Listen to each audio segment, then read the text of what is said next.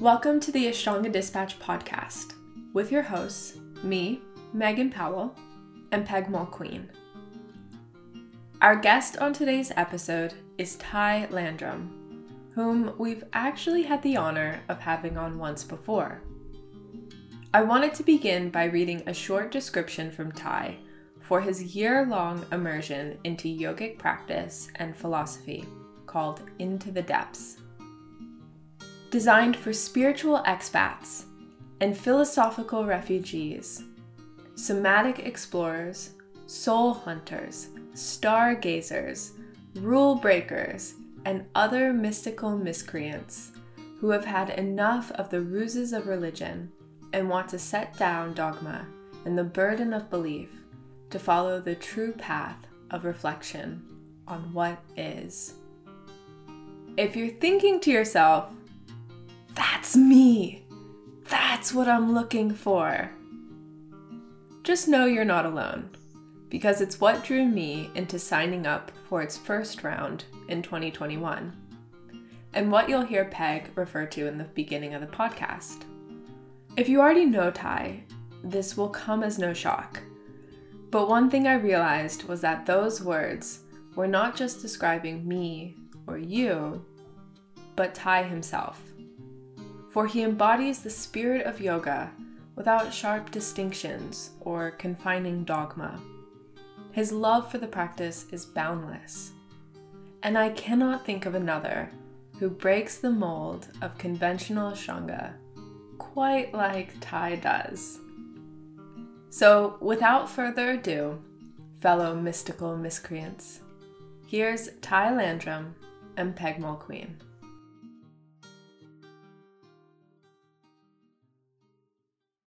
Before we start, I do want to say that Megan texted me and said, "Tell him I said hi," and then in all caps, "and don't forget to hit record." Yeah, she and I had amazing conversations about her course with you, because of course she took that year-long. The first year you offered the intensive, she participated. Yeah. Consequently, I feel like I participated. We would have the liveliest conversations about whatever topic was up for grabs that month in your intensive. And one I remember in particular that was really fun to discuss. See if I say this right. Something about hope. Uh-huh. It was the downside of hope, right? It was. Well, we talked about hopelessness as a as an essential step to, a certain kind of surrender. Mm-hmm. It was an interesting topic. At that time, it was the first year of the pandemic, so it was just bad timing, huh? or good, or good. Yeah. Talk to me a little bit about that. We had our own thought. We, of course, it really did spark some lively conversations, that one in particular. It was so contrary to anything we wanted to feel, especially in that moment, but also our general human nature. Hope is sometimes what keeps us going. And I would love to, that's what I thought would be love to start off with you with, because it was such an interesting topic. Yeah. I mean, that's a difficult one, I think, to get access to. I mean, the basic idea is just that that hope is a kind of attachment of a sort, to things working out in a certain kind of way, right? And of course, the point here is not that hope is bad or something like that, right? It's not that that we need to eradicate all hope from our lives, but it's more about having hopes around spiritual progress. And the idea is that as long as we are projecting certain ideas about where we're going, spiritually speaking, as long as we see ourselves as being on some kind of trajectory, and we have certain ideas about how that trajectory is supposed to unfold, those very ideas, at a certain point, those ideas will prevent us from going any farther, because they will interfere with a natural process of unraveling that the ego can't have an overview of. Like that we can't, our individual selves can't have a clear conception of what our unraveling is going to look like. One way to sort of get your teeth into that point is just to notice that probably your experience over time of coming to appreciate the truth of certain familiar insights is radically unlike what you thought it was going to be like. Right? Or just to put it a different way, that your experience, that what it would be like, what it would feel like to practice yoga for 10 years, and what you would understand about life and what you wouldn't understand, is probably radically different than what you thought it would be 10 years before, right? I mean, it's just like that, isn't it? And it's wonderfully like that, because it's not as if it's a big disappointment. It's rather just that our projections about where we're going pretty much never turn out to be so. And the truth turns out to be far richer and more interesting than we thought. That is beautifully put. And I think in retrospect, as I'm looking back, and we thought it was very funny and ironic that you brought up hopelessness in the midst of a pandemic, in the midst of lockdowns. But then as we started to explore further, it was interesting, because at that point was the letting go time, are we going back to the way things were, the status quo? And that's what we wanted to hold on to as a community, as people, as whatever. But that letting go process was, I think, what opened at least Megan and me up to something really different, a different kind of work, a different kind of approach. We practiced differently. And you're right, it wasn't predictable. We had to stop hoping to go back to where we were, or hoping, go to where we thought we should be or where we were going. So it became more and more meaningful to us, or had more and more relevance even as we went on. Yeah, perfect. I mean, that's it. That's the point. Yeah. It makes me happy. Yeah. To hear that it served. Well, you have a lovely way of bringing other aspects of the practice into practice. And that was, I know, what drew her to the course, that you do a lot of storytelling, but you also brought in other ways of practicing, even other ways of approaching the Ashtanga yoga practice. Your whole style is very different, I think, than what we're used to conventionally. I mean, I'm probably the worst person to ask, you know what I mean? I just because of course, because to me, what I explore, what I'm passionate about, is yoga as it's been taught to me and as I understand it. And then when I hear that, that it sounds so sort of different or left field or unique, yeah, I don't know. It makes my face scrunch up a little bit. I'm kind of like, really?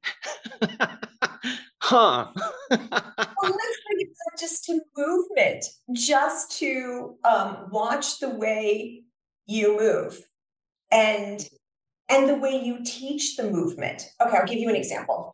I have a friend who comes over and we do some self-practice in the mornings together. And as part of OmStars, you have a lead primary. So I said, yeah. So I said to her, I think it's a lead primary. Yeah. So I said, hey, do you want to do Ty's class? This is who is Megan's taking the year long with. And my friend said, oh yeah, let's do it. And we both were like, oh, it was so beautiful, the elements of nature that you brought in, the way you described the movements were so poetic. Where do you think that comes from? Like, where do you draw from? I mean, where do I draw from? Mm, I draw from mostly from experience, from practice and from from reading, um, and from, of course, from all the teachers that I've studied with, all the great teachers that I've studied with. Um, but I think it's just I mean, I'll tell you, when I was studying philosophy, there was this particular year where I experienced a real shift in the way that I was working. And and during that shift, I went from sort of just kind of toiling away and nothing really happening, to suddenly, starting to publish in good journals and getting different recognitions and so on and so forth. And my advisor said, "What happened?" What is this shift? Because the way that, there's a real sort of shift in your work. And it was something that yoga did for me. And I remember telling him, because it helped me when he asked that, and then I articulated it, and it gave me more consciousness around it. And I said, I stopped doing what I was trained to do, which is this kind of weak conceptual analysis thing, which is just dreadful.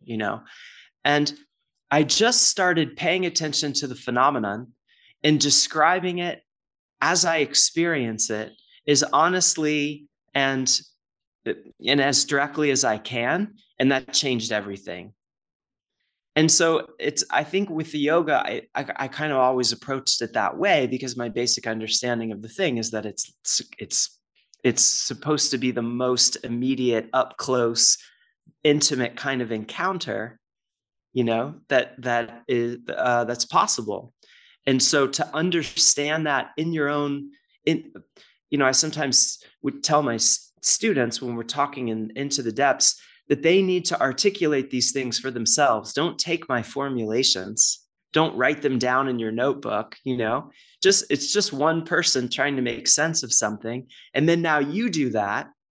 And what's important for you, I tell my students, is that however you describe these things, you describe them in the voice in which you speak to yourself. It has to be your unique idiom. It can't be you read it in a book and somebody said it's like this, and so then you say it like that. It has to be, well, what's your voice? Because it's only when you understand things in that voice that it starts to come alive for you in the way is most deeply engaging to your own soul. It has to be in that language. And then if it is, then as you're thinking and reflecting and engaging yourself, it's gonna have more bite. It's gonna move things more internally if you're engaging that way. So that's what I try to do. And some people appreciate it, some people really don't. And it's all okay. It's just, but I follow my passion. I try. I have all the same voices that we all have that try to knock you off that horse and derail you from following your passions and tell you, oh, you have to do it the way people tell you to do it and blah blah blah. And then that's a really important experience to pick apart, to reflect on, and to and to unravel. Ultimately, that desire to do things by the book. Because what is that? What is that desire to do things by the book? And I know the ego says, well, it's, you have to do things according to the traditional wisdom and blah, blah, blah, blah, blah. And okay, but really, what's in your heart? Why do we feel like, or when we have felt this way? And I mean, you and I have had some exchange about this, that we have this feeling. I still have it. Sometimes it still haunts me, that, oh, you're supposed to do it like this, And then there's a part of you that like, oh, okay. Well, what is that? Right? What is this? It's a little, schoolboy obedient kind of spirit, right? That wants to just sort of align itself, like, oh, I need to align myself with the paternalistic tradition. Why? Well, because we want to belong. We want validation. We want security. We want reassurance that we're doing things right. We want to believe that if we go through these steps, A and B and C, in the end, it's all going to be okay. That one day we'll wake up and be better versions of ourselves, if we just follow and that's all fine. Those are all sort of longings of the heart that need to be handled gently. But I think ultimately intelligence on a little reflection shows that sort of, following tradition in that way can only take you so far. And once you've come that far, it becomes a huge obstacle. Like, that you'll just stagnate there. You'll become withered and dry and brittle if you stay there doing that to yourself. There's a certain point where you have to kind of, go through that. Yeah, I was just thinking that. I was thinking in the beginning, that is how we learn, obviously. I mean, you need basics and you need to have, and mimicry is kind of part of the learning process too, even the children. Absolutely. You take on different voices, you see what resonates, but you're right, at some point, there's that letting go thing again and open yourself up to. Right. And it's the point at which your intelligence starts to blossom. And, the yoga is supposed to awaken that intelligence, it's supposed to awaken the intelligence of the body. And when that starts to move and you feel that very viscerally, and you start to develop a trust in it so that it starts to inform, it starts to inform the biggest decisions of your life. Then, of course, it also informs the way that you move when the way that you allow the breath to move through the body, the way that you move on your mat, the way that you sequence your practices, the way that you arrange your practices, the way that you, reflect on them and explore them, etc.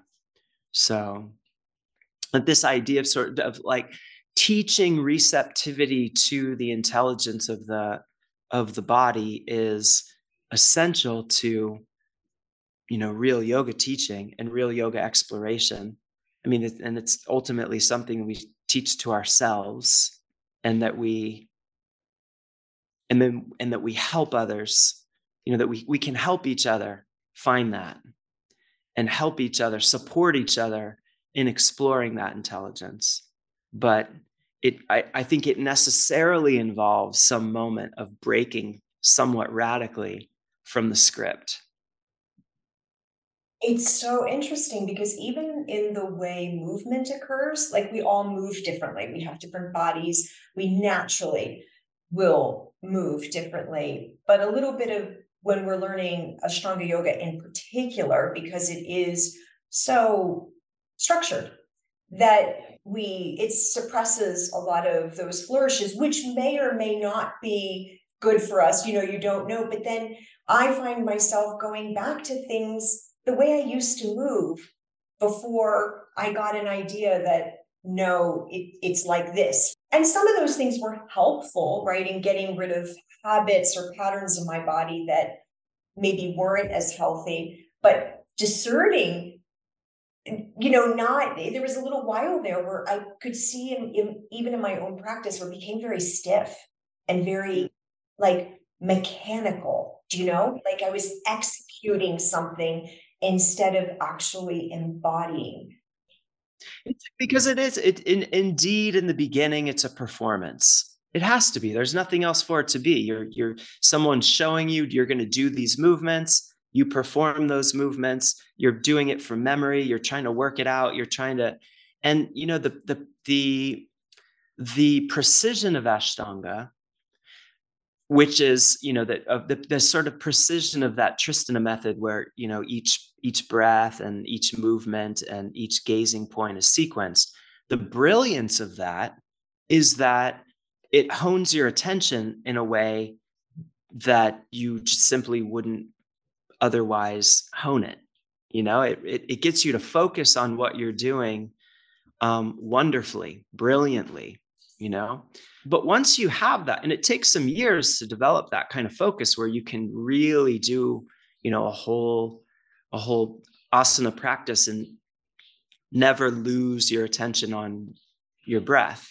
That's a cultivated ability for most. But once you have that, it can then become really rather stifling. Yeah, like you're saying.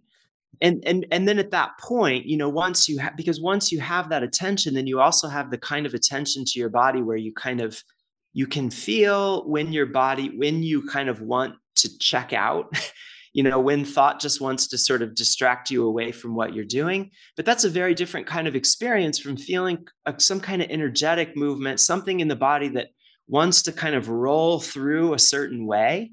And then you start to have the experience eventually of like blocking that, like suppressing it somehow, like, no, I'm going to, I keep my head like this and I keep my hips square forward or whatever it is, whatever. And then it starts to feel very much like an energetic obstruction unless you kind of let that go and let the body move spontaneously in the way that it wants to move, and of course, at that point, intelligence just simply demands that you allow that to happen. That is that you move with it spontaneously, rather than sticking to the performance.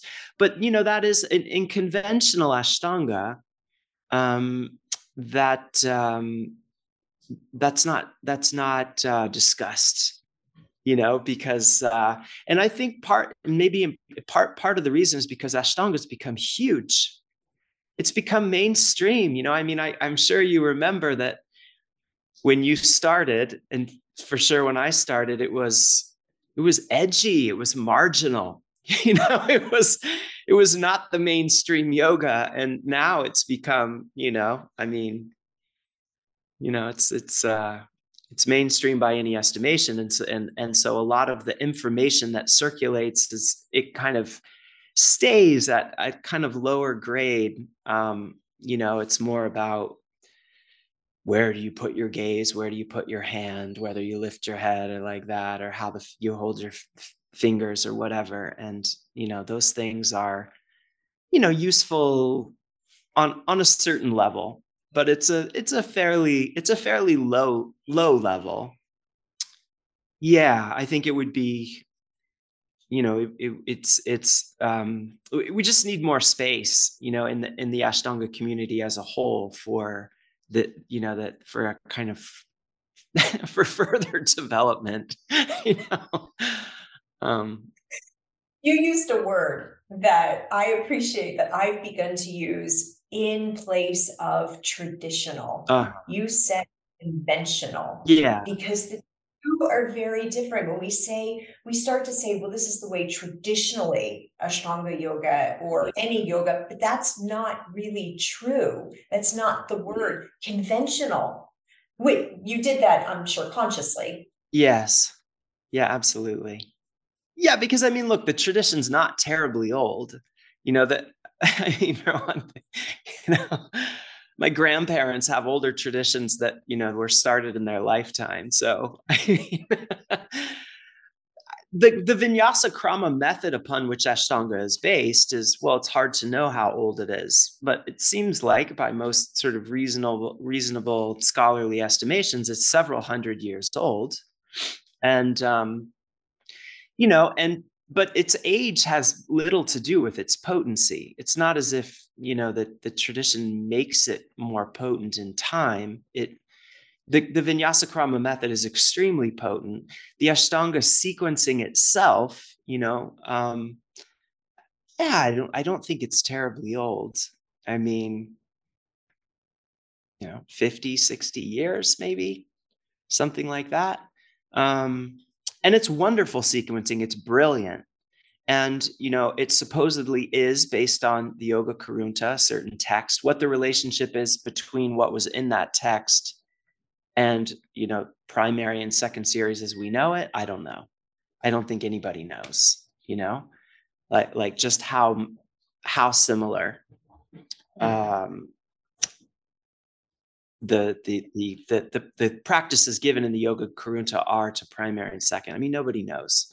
But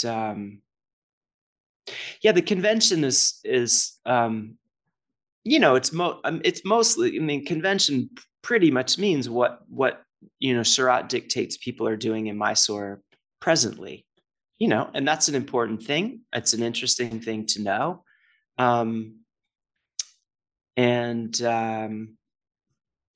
But to work more fundamentally with Vinyasa Krama, that can take you far outside the convention, right? To really explore the essence of this method of moving with the breath, and of breathing deeply with Ujjayi breath, and then allowing the body to express different, postural forms, as expressions of the breath, and to move in and out rhythmically in that way, and then to have, an intelligent sort of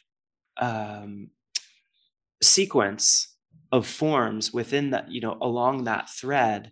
That could take you quite far outside of conventional Ashtanga, and may indeed, take you deeper into the potency of the method upon which Ashtanga is based. Mm-hmm.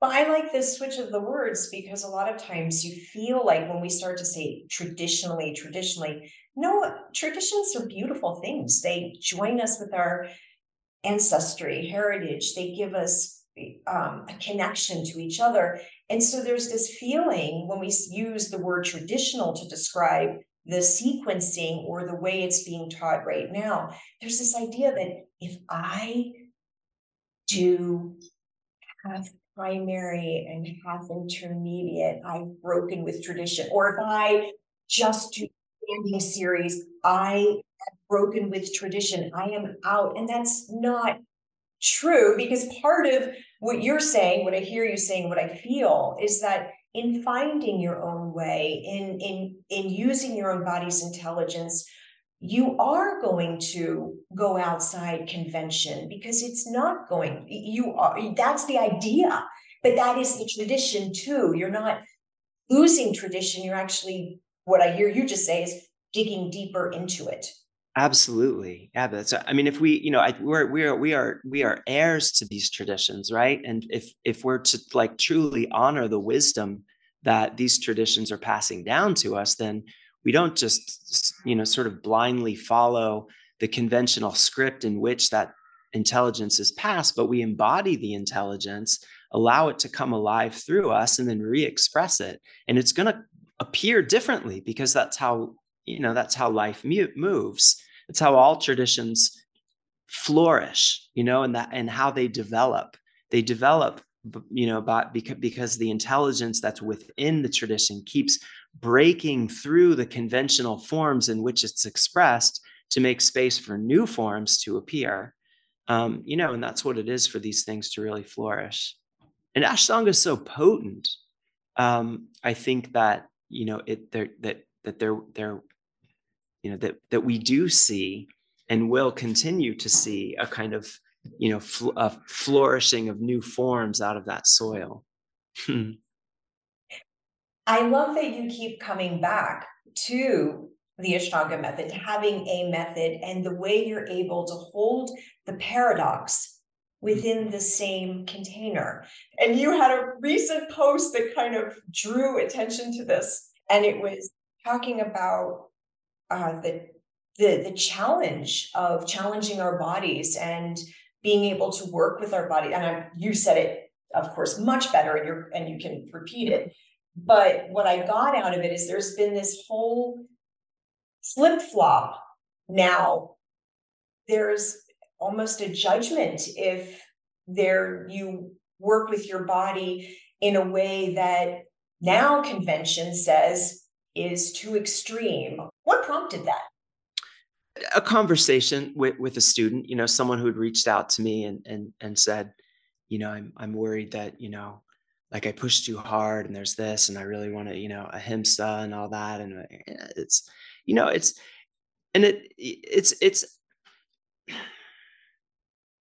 I mean, the idea is that, we're always like taking these different yogic ideas and then forming images of what we're supposed to be like if we're going to be good yogis. It's the most natural thing to do. It's a tender thing to do. It's fine.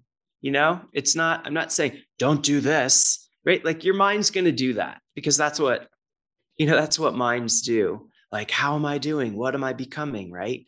And then the mind forms some idea like, well, if I do it like this, then I'm going to be a better version of myself, but this is the ideal that I subscribe to. So I need to try and embody that. And then you're always like measuring yourself against that ideal. But yoga is, inviting us to, right. To gain more consciousness around that, to see very clearly, to see ourselves doing that.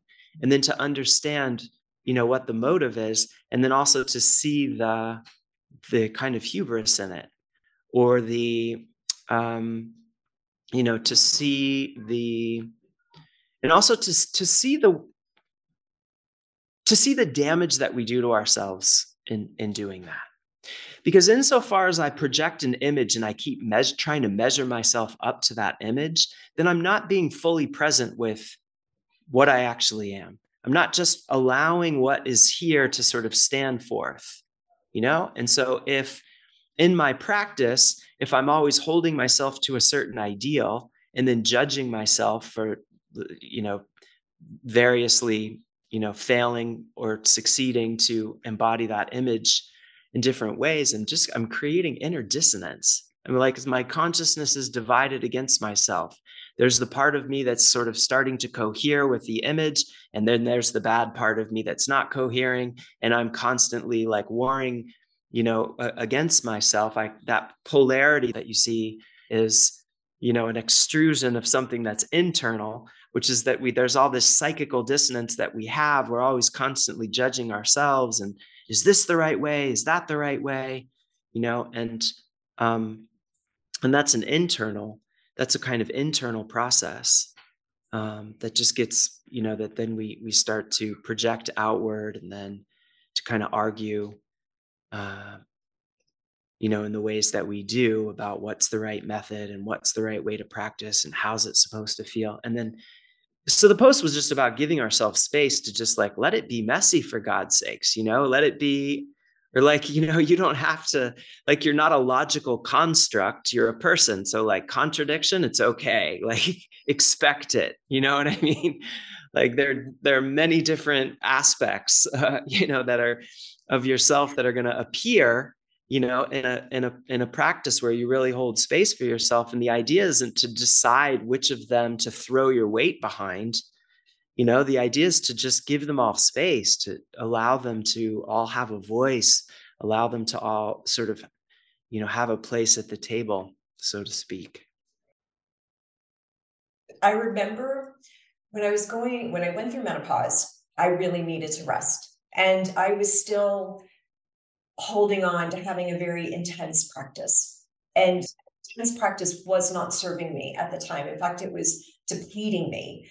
And I really, really needed that slowing down. And that was a grieving process for me too, because very much of the intensity defined who I was. So actually letting go of that, or, that it was grieving that. And then what was unhelpful were the people that would say, well, you get to a certain age and you have to give postures back. And it was such a transactional, icky way and I was like, I just want to say, fuck off, man. Like, that is not what I need to hear. Like, yes, I can rest, but like, don't tell me so there was it was a very difficult process for me. But once I was able to kind of surrender to it, it was a very opening moment for me. It was a very receptive.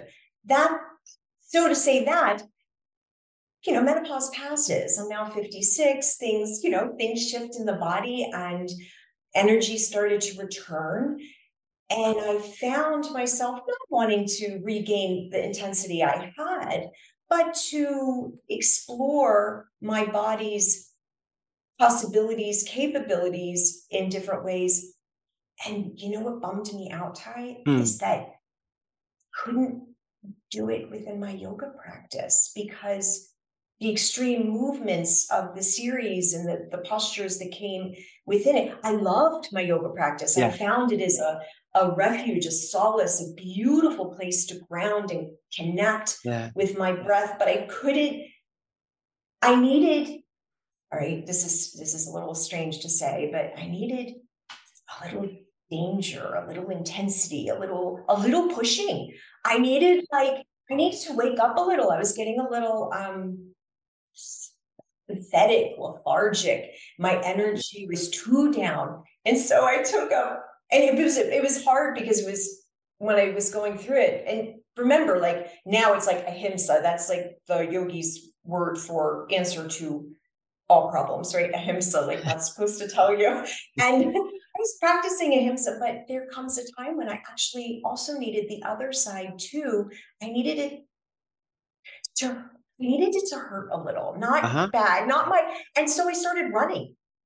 Running brought that pumping of the blood, that I want to say almost painful aspect that brought me into my body, that allowed me to explore limits in the way that I wasn't able to return to in my yoga practice and don't really want to either. But I needed something. Does that make sense? Absolutely. Yeah, it's wonderful. Yeah, it's wonderful. I mean, running is a totally natural human function, activity, right? Yeah, so sure. That's fantastic. And thanks for sharing that. I love that sort of story of like becoming more receptive to the body's needs, you know, to the and to the natural cycles of the body, the natural movement of the body over the arc of a lifetime, you know. Because of course we do not just in popular culture, of course we celebrate youthfulness, we celebrate vigor and athleticism, and Ashtanga is amazing. You know, you see people doing that, like, wow, where did you learn that? It's, you know, it's wonderful, it's gorgeous in that way, and can really like connect you to that vitality. And then there's a certain, you know, you go through various phases, we all do, where God, you just don't, you can't find it, you know, to do after so many years, you know, and you wake up and do that same series again with the same kind of, you know, vigor and enthusiasm. And, you know, the body at a certain point start for various, you know, various reasons will, like, it's not there. It's resisting even. You know, I think the body, I mean, I see so many people go through that. And I've had these moments myself where the body's just like, no, like do something else. Right? And that was what it was. It was taking it outside, but it was also, um, there's this idea that you hit a certain age or you come to a certain place and you have somehow transcended the need to be in your body. That now I am an Yeah. I'm a wiser woman now. And so I know that all of that, you know, jumping around on your mat is not really Uh-huh. yoga. Uh-huh. But Uh-huh. but I actually needed some jumping around and being in my body. But there is this idea that you're supposed to hit a certain point, and those that are truly enlightened no longer make those shapes, are no longer as important. I'm really making this very polarized and extreme in my saying, but there is a message, and there is I feel it, I see it. Uh-huh. Do you? I think I know what you're talking about. Yeah, I've heard that voice for sure. Absolutely. Yeah.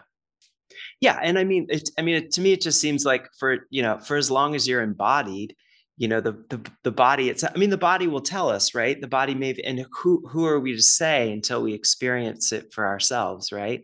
But I mean, for me, and you know, I'm 10 years younger than you. So how old am I? 47. And yeah, I mean, so I can't speak so well, yet to, to like, what will it be like to, to move towards 60 with asana practice? I don't know. I don't really have any projections about it. I will say this. I'm crazy about asana. I'm mad about it. I love it so much. To me, it feels incredible. It feels so good. And one of the things I love about it, like, I really don't do anything else physically. I haven't. I'm not saying I never will. Since I started asana, it's been it for me. But it's had so many different phases. And, I've had very long stretches of time where I've done the conventional scripted Ashtanga program, for years and years and years on end, all the way up until the point where I started going, it's the intention really that someone's going to do this for multiple decades, like just like this? Cause like at a certain point, the body's like kind of going like, really? Like, is this really so good for you? And it's not the intensity of it. That's not it. It's not the intensity. It's not the depth of it.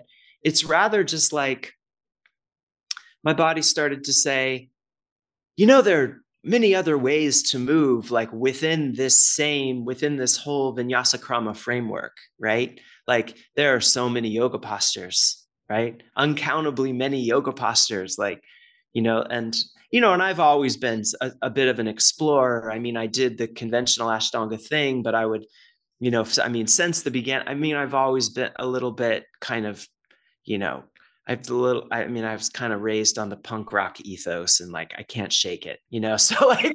Really, I never got that from you at all. Yeah, breaking the rule, I really,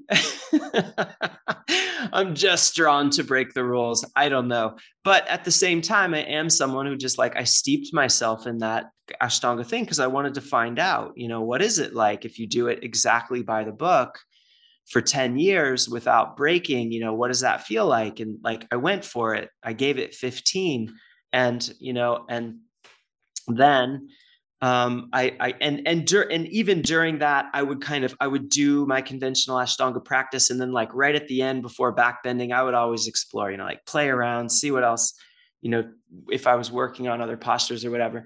But I've never really gotten into, since I've been mad about Ashtanga, and it's been about 17 years, I've never like branched out into other movement modalities as some of my colleagues have.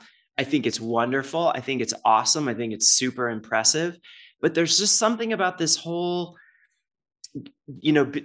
about the Ashtanga or the Vinyasa Krama method, the way that it teaches, it gets this internal energy moving, and then you start to express that outwardly, and it gets like a certain momentum, and it starts to move you from the inside out. Like, I just love that. I'm just crazy about it. And I'm crazy about what it does for the mind. I'm crazy about the way that, it has helped me evolve personally. So like, what I'm really passionate about is exploring that. And that has, especially in the last several years, especially since the pandemic suddenly put a stop on things, and had to, as my friend Diana from Super Soul Yoga, I remember she did she wrote on, I think it was on, I can't remember if she wrote any of this in an email or an Instagram, but she said it so well. It's as if Mother Nature suddenly made us all stop and go sit in the corner and think about what we've done. Yeah. So when I was, so during that year of lockdown, when I was sort of sitting in the corner, and really like reflecting a lot just on how I practice and how I move, and I started, moving very differently. And now, my practice is, for me personally, what I say is it is what has naturally evolved out of a very deep, focused, long-term Ashtanga practice. And this is what I have. There are people who would say, you're not doing Ashtanga anymore at all. Whatever, it doesn't matter to me. But I practice with the kind of intensity, the kind of fluidity, that kind of same like breath-based, technique that I learned in Ashtanga. But my body is inviting me, asking me, leading me into very different sequences that I'm exploring with great excitement. I just love it. So I love your enthusiasm for thank you. all things practice, movement, shape making, whatever you want to call it. And I think I think that is the idea. Your progress, your journey is different and going to be different, whether you incorporate other movement modalities or you do it that way. You're doing what fits you, and you can tell that it fits you because of how much joy you exude, even when you're talking about it. there's this joy that you manifest in your face and in the way you are just in your body at the moment. And that, I don't know if you can teach that, but I know that you can take that away as teachers. I don't know if you can instill it. I do think you can stifle it. And yes, does that make sense? Yeah, you can absolutely stifle it.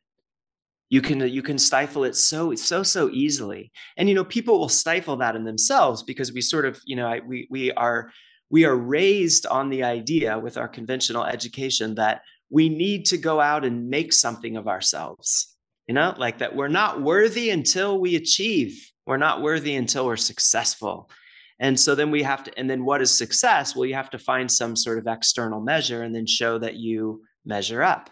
That's what it is. And so then we do that with spirituality and with yoga, and we go, oh, I really want to get into this. Well, what's the good method? And you see Ashtanga, oh, that's super intense. That's got to work, like, so I want to learn how, like, show me the real deal. I want the authentic, and so then we go and, and Ashtanga really serves because it's so precise and there's so much to learn, and it's impossible. So, you're going to you can expend a lifetime of energy trying to perfect it, and you won't. So it's kind of a perfect storm. So my point is that we will do that to ourselves, under this idea that somehow we need to measure up. But as long as we are trying to make ourselves measure up to something, we are precisely not we are not in the kind of intimate relationship with our own vital energy that Hatha Yoga is all about. My understanding is that Hatha Yoga is all about developing a relationship of deep, profound intimacy to the creative forces that shape us from within, the creative forces that make us what we are, and that we experience that most vividly, most sort of close up as our breath. Like the energy that's continuously unfolding in and as our breath, in and as these breathing bodies, to have a very close contemplative relationship with that energy, so that we live our lives in such a way that honors it, that even sort of reveres it, adores it, but also nourishes it, tends to it, takes care of it, and allows it to continuously take care of us, to refresh us, to renew us. That's what Hatha Yoga, as I understand it, is. And so as long as we are expending all our energies trying to sort of, force our minds and bodies into a certain mold, trying to purify our minds because we have a certain idea that if we're good yogis, we won't think any more aggressive or dirty thoughts anymore. And so we crack the whip on ourselves, doing whatever practices we do, for a lifetime. But then it's like at some point you have to look and go, what is this relationship that I have to my body and mind? It seems very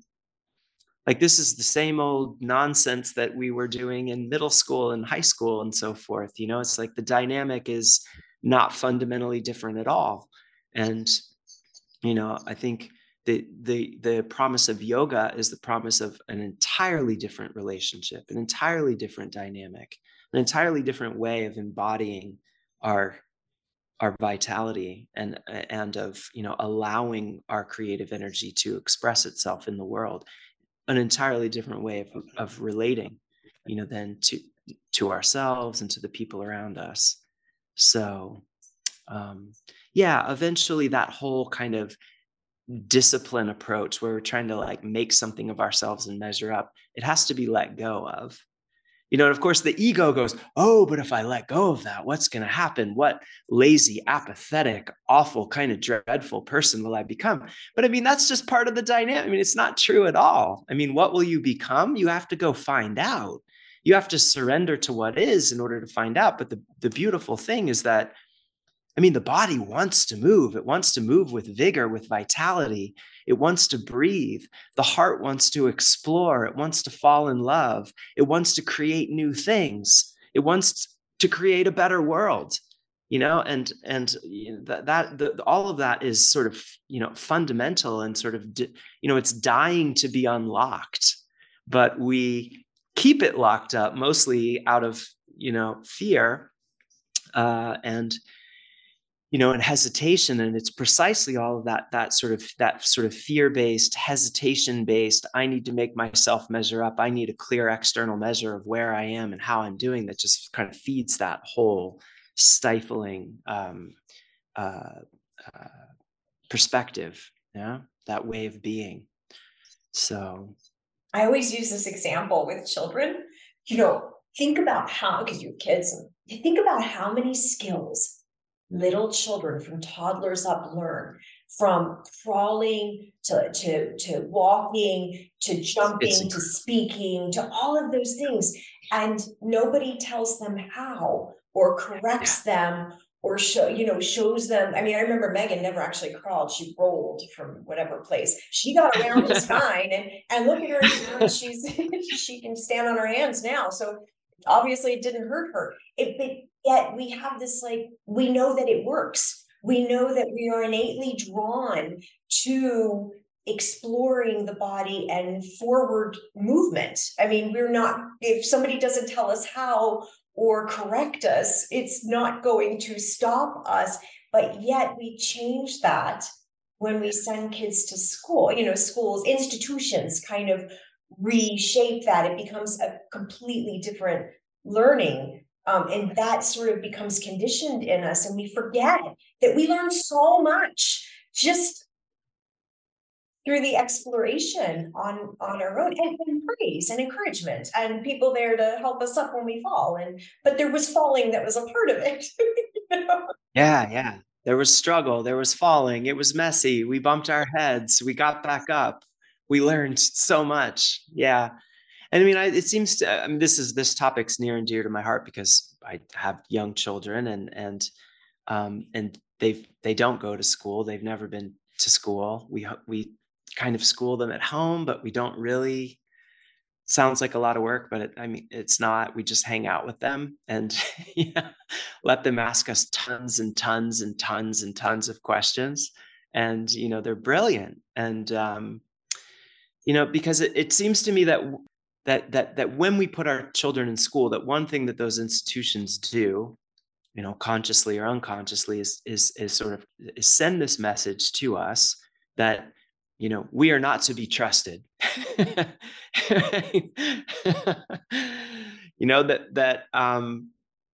unless we really subject ourselves to some rigorous discipline and become encultured in some way, that we're not going to be worthy human beings. We're going to be behind the curve. Something's going to be wrong with us if left to our own devices.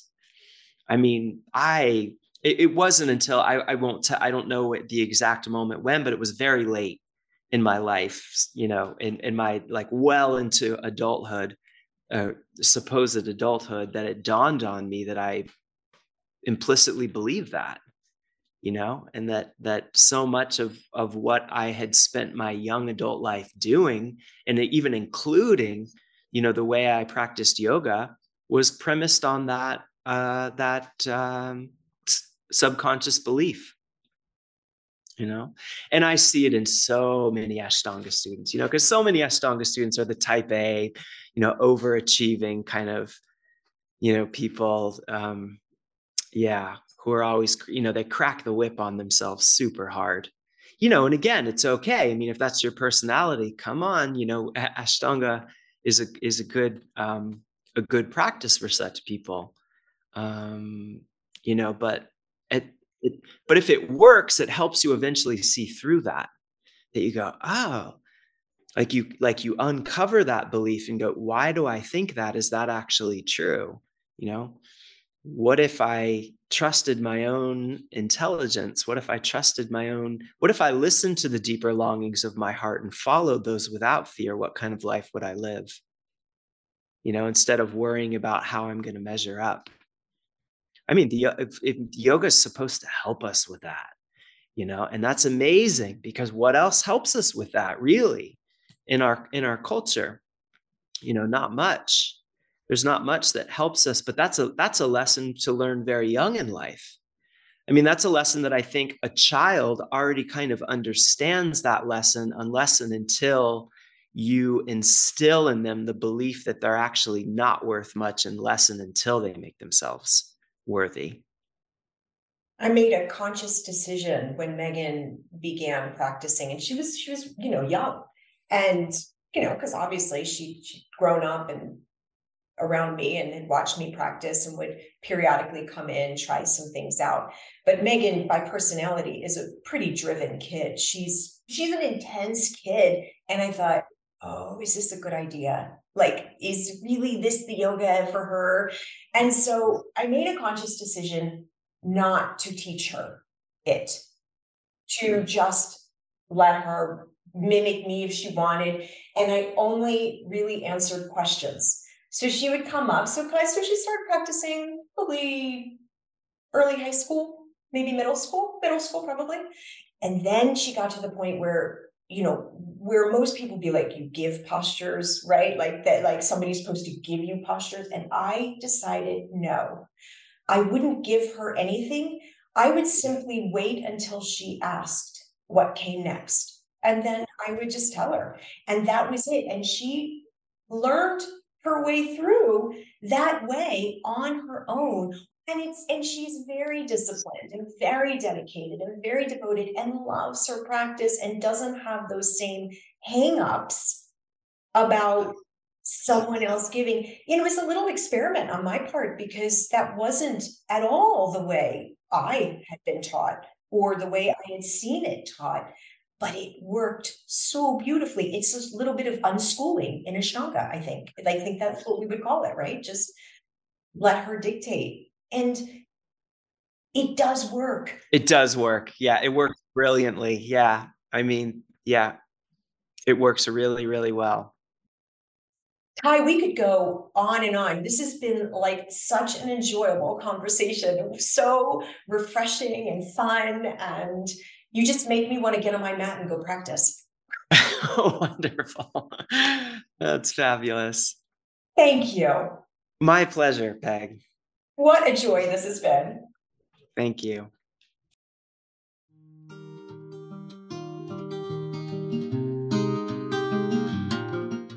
Thanks for listening to today's episode. To find out more about Ty Landrum, his courses, and retreats, please visit tylandrum.com. While you're here, Peg and I wanted to invite you to The Path for 2023 with our theme, The Nature of Yoga. When you become a member of The Path, you'll receive a bi-monthly journal, ongoing live and pre-recorded classes, and monthly live gatherings to connect and inspire. Join us for the journey into the natural, wild, and sacred self. Go to AshtangAdispatch.com and visit the programs page, where you can also check out our year-long mentorship opportunity, which is now open for registration. The Ashtanga Dispatch podcast is hosted, edited, and produced by Peg Mulqueen and Megan Powell. Music by Mark Pilley. Thanks again for listening.